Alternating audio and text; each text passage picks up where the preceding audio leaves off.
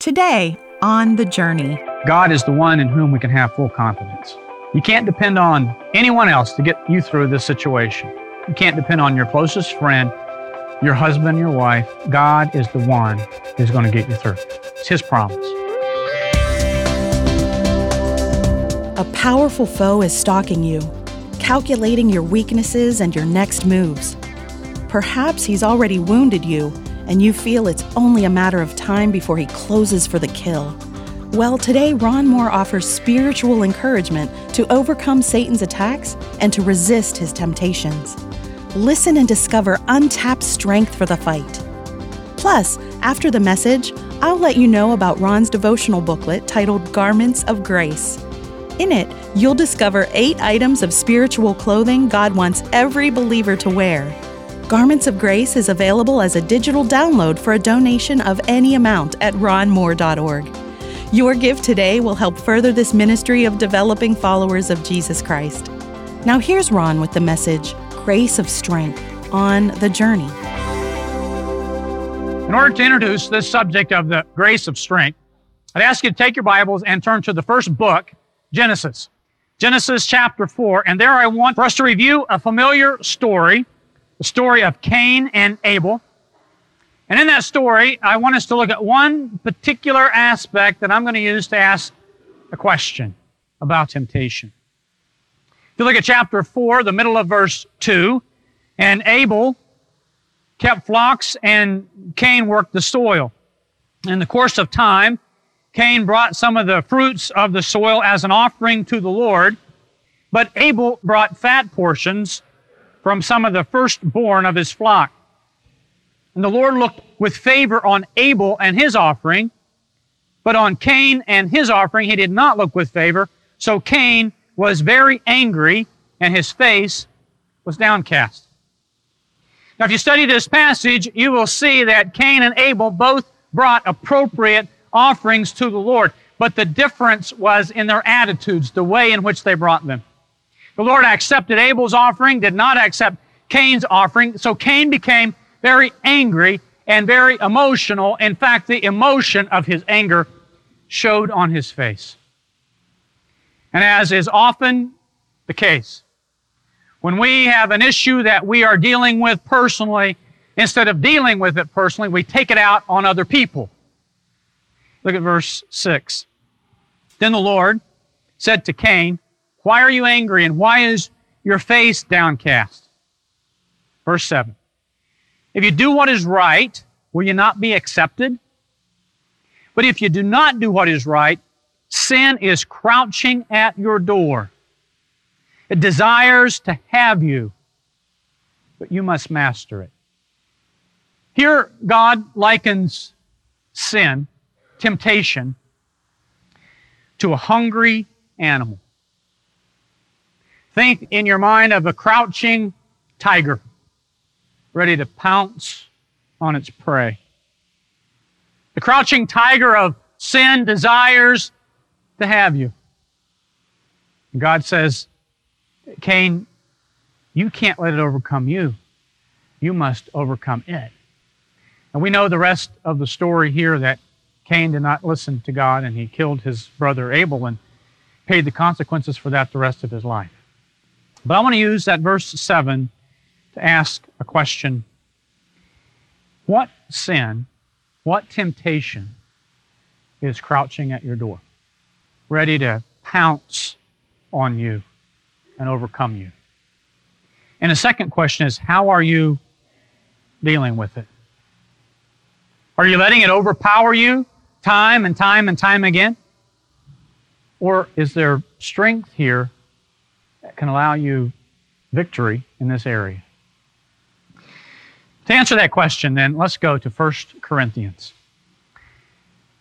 And we're going to look specifically at 1 Corinthians chapter 10, verses 12 and 13. But we can never look at one verse in isolation or two verses in isolation, so let me first set the context as you're turning there. Paul is writing his letter to a church in trouble. They are believers. They've trusted in Jesus Christ as their personal Savior, but they have many problems, and if you read through the book, you will see over and over examples of their spiritual immorality. This church, charged with proclaiming the good news of Jesus Christ, is in a bad news situation, and instead of promoting the cause of Christ, people are looking at the failures of this church and saying to themselves, why would I ever want to be involved with them? What difference does Christ make in their lives? Not much, it doesn't seem. They have everything they need for obedience, but yet they're living in disobedience. And so in chapter 10, Paul is going to issue a strong warning, and he's going to use the nation of Israel as an example. He reminds this church of a period of time in Israel's history when they had just sensed and seen the power of God. They had just been delivered from Egypt. They'd been slaves there, and God delivered them. This people had just seen God bring the plagues upon Egypt. They saw His power. They had been a part of the group that went through the Red Sea. They had seen with their own eyes God open the sea before them. They turned around and watched as God closed the sea on the Egyptians pursuing. They had seen the power of God. This was a generation out in the desert as God was taking them to the promised land. And they were the ones who went out every day and collected the manna. They knew God provided them with food every day, and God provided them with water. And not only did He provide them with physical nourishment, but with spiritual nourishment. His presence was with them. And yet, Paul says they set their hearts to evil. Can you imagine? This generation that they were experiencing the power of God, and they set their hearts to evil. And then Paul starts listing the sins. He says they were idolaters. Here they were, being led by a cloud. They saw the presence of God with them, and they served other gods. And Paul says, don't do that. Don't be idolaters like they were, and reap the discipline that God put on them. This group was involved in sexual immorality. Again, God was with them, and yet they fell to the temptation of sexual immorality. Paul uses that example to say, don't do that. They grumbled against God. They tested the Lord. They were disciplined for that. Paul says, you can't live like that. And he uses them as an example in verse 11. Notice what he says. He says, these things happened to them as examples and were written down as warnings for us, on whom the fulfillment of the ages has come. So if you think you are standing firm, be careful that you don't fall. Paul says, don't forget your history. The same people who experienced all of God's power, saw the sea open before them, saw God's provision and His protection and His working in their lives. These same people fell into gross immorality and disobedience. Paul says, be careful that you don't fancy yourself to be secure above any temptation or above any fall and fall into the temptation of sin. Paul says you don't have to give in to the crouching tiger of sin at your door. You're not perfect. Certainly going to be times of sin, but sin does not have to be the pattern and the habit of your life. Okay, that takes us to verse 13. I want to go through this verse. We want to understand what it means, and then I want to draw 4 applications from 1 Corinthians 10, 12, and 13. Verse 13. Let me read it, then we'll work our way through it. Learn from your history, Paul says. No temptation has seized you except what is common to man, and God is faithful. He will not let you be tempted beyond what you can bear, but when you are tempted, He will also provide a way out so that you can stand up under it. Let's go through that verse. No temptation has seized you except what is common to man. No trial, no test, no enticement to sin has laid its hands on you that is unique and new. The instruments of temptation may be different. The technology that brings forth temptation may be there. But the same nature that existed in Adam and Eve is the same nature that exists in us. No temptation is new. No temptation is unique. Like Adam and Eve, we still want to be God. We want to be like Him at least. We want to serve ourselves. We want to be the ones on the throne. We want to be the ones calling the shot. That temptation is not new. And that is so critical for us to understand. Because here's the deal. Whatever you're going through, you can never say, no other person ever had to deal with this. No other person had to face this. No other person had to live through the intensity of this. And because no other person had to do it, it's okay for me to disobey. Because, what would you expect? There is absolutely no temptation that has its hands on you that is not common to man. The test, the trial, the enticement to sin, like a crouching tiger by your door. It wants to jump on you, but you're not the first person it has wanted to jump on. Temptation is common to all. You are not exempt from obedience. Paul continues, and God is faithful. The test and the trial and enticement to sin is right there like a crouching tiger ready to pounce on you, but it's not the only one there. God is there, if you're a believer, present within your heart, ready and willing to give you everything you need. He is faithful. He is trustworthy. He is dependable. He is the one in whom we can have full confidence. God is faithful. And He will not let you be tempted beyond what you can bear. Now let me make sure we understand the point that it is not God who tempts us. He can let it happen. He can allow it to happen, but He doesn't do the tempting. James 1:13 through 15 says this, when tempted, no one should say, God is tempting me. For God cannot be tempted by evil, nor does He tempt anyone, but each one is tempted when by his own evil desire he is dragged away and enticed. And then, after desire has conceived, it gives birth to sin, and sin, when it is full grown, gives birth to death. God does not tempt us, but Satan does, and sometimes on our own evil desires we are dragged away and enticed. But God will never allow that temptation to be so strong.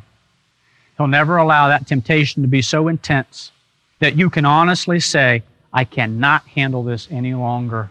I cannot resist this. It is physically, emotionally, and spiritually impossible. That will not happen. God will not tempt you beyond what you can bear.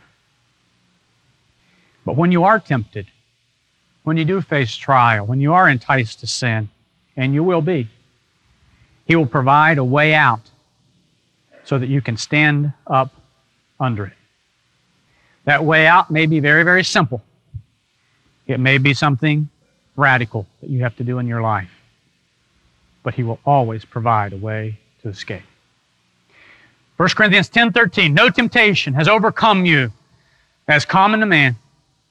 God is faithful. He will never allow you to be tempted more than you can handle. He will always provide a way to get out so you can stand up under it.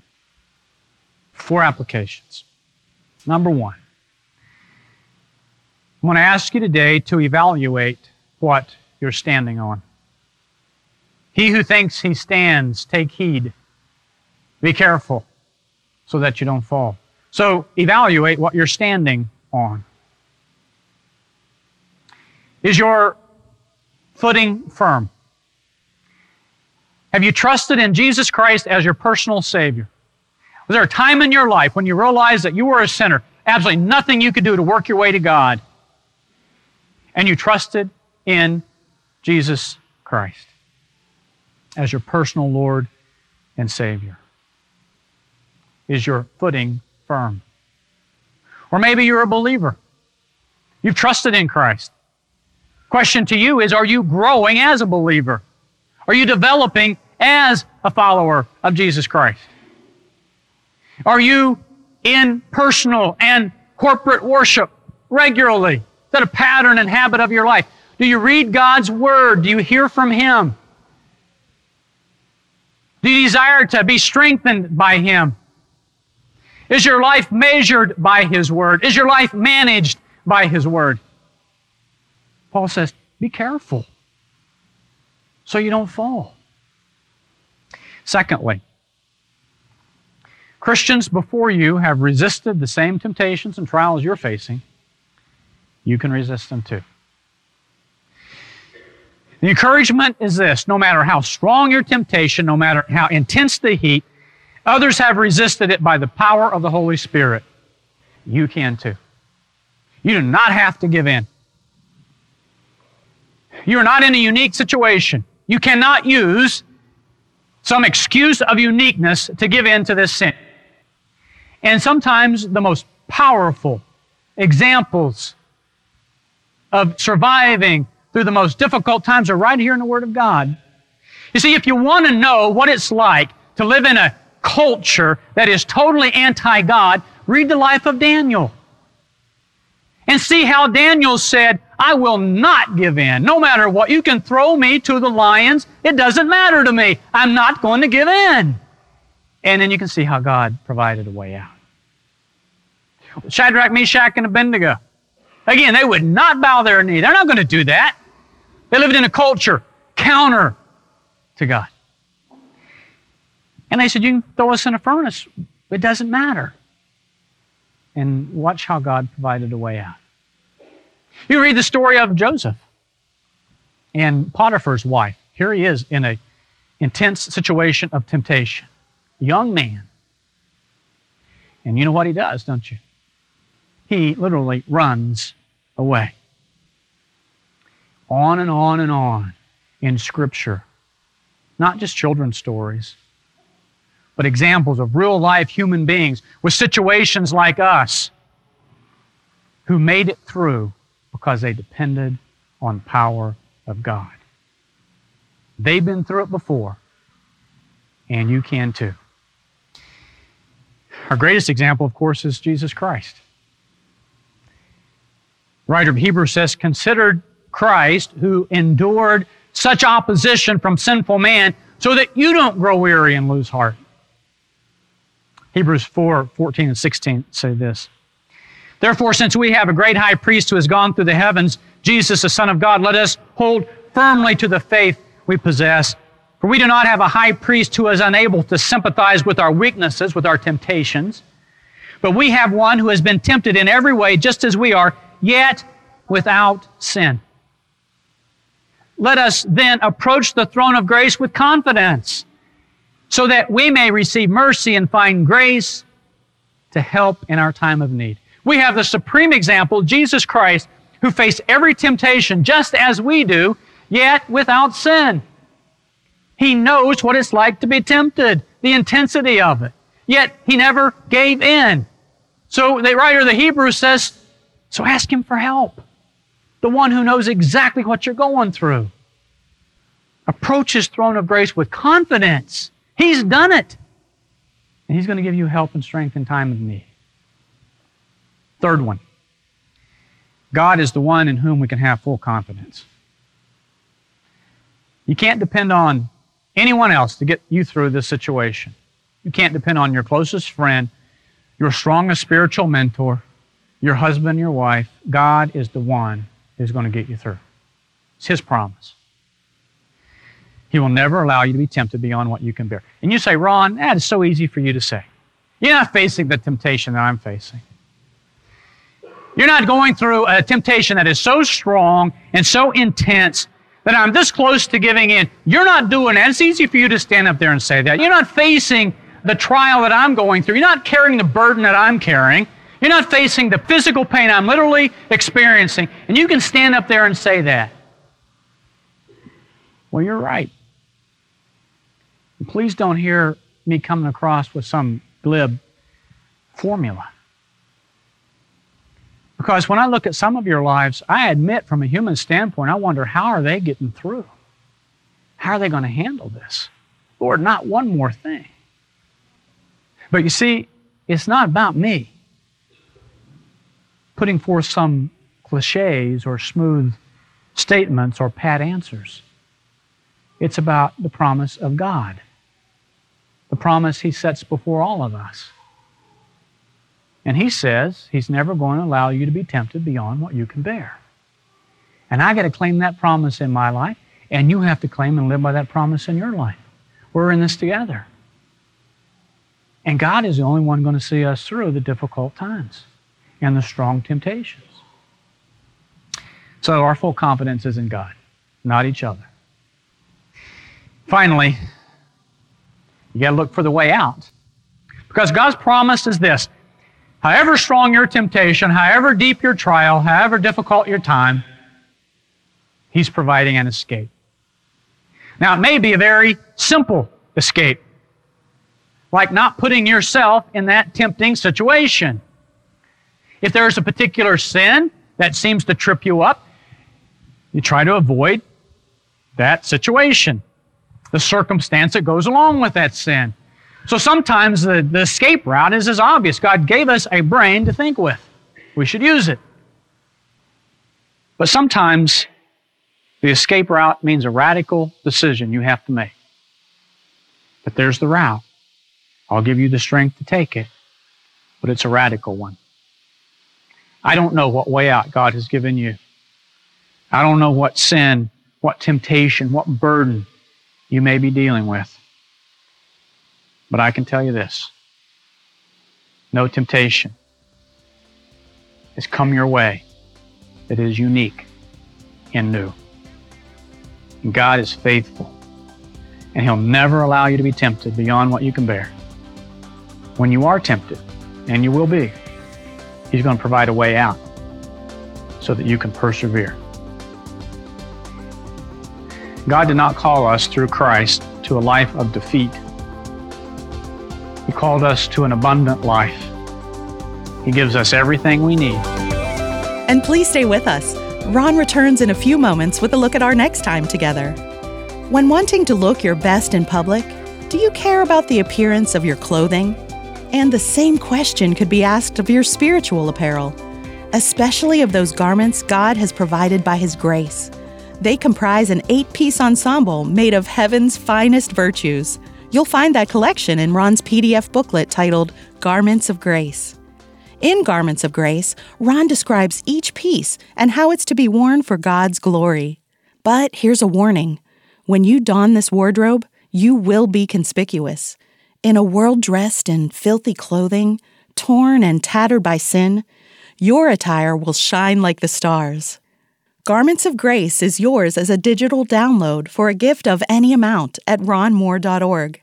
Again, that web address is ronmoore.org. Your gift today will help keep the journey on the air, developing followers of Jesus Christ. Now, let's join Ron for a preview of our next broadcast. How should one who knows the forgiveness of God through Jesus Christ deal with conflict in their life? Today, we want to look at some ingredients of conflict, and then we want to determine how believers should handle, very practically, these issues of their life. Let's start with the definition of conflict. Conflict is very simply a difference in opinion or purposes that frustrates someone's goals or desires. That according to Ken Sande from his book, The Peacemaker. Difference in opinion, a difference in purpose, and that frustrates what we want to do. Now, conflict is not all bad.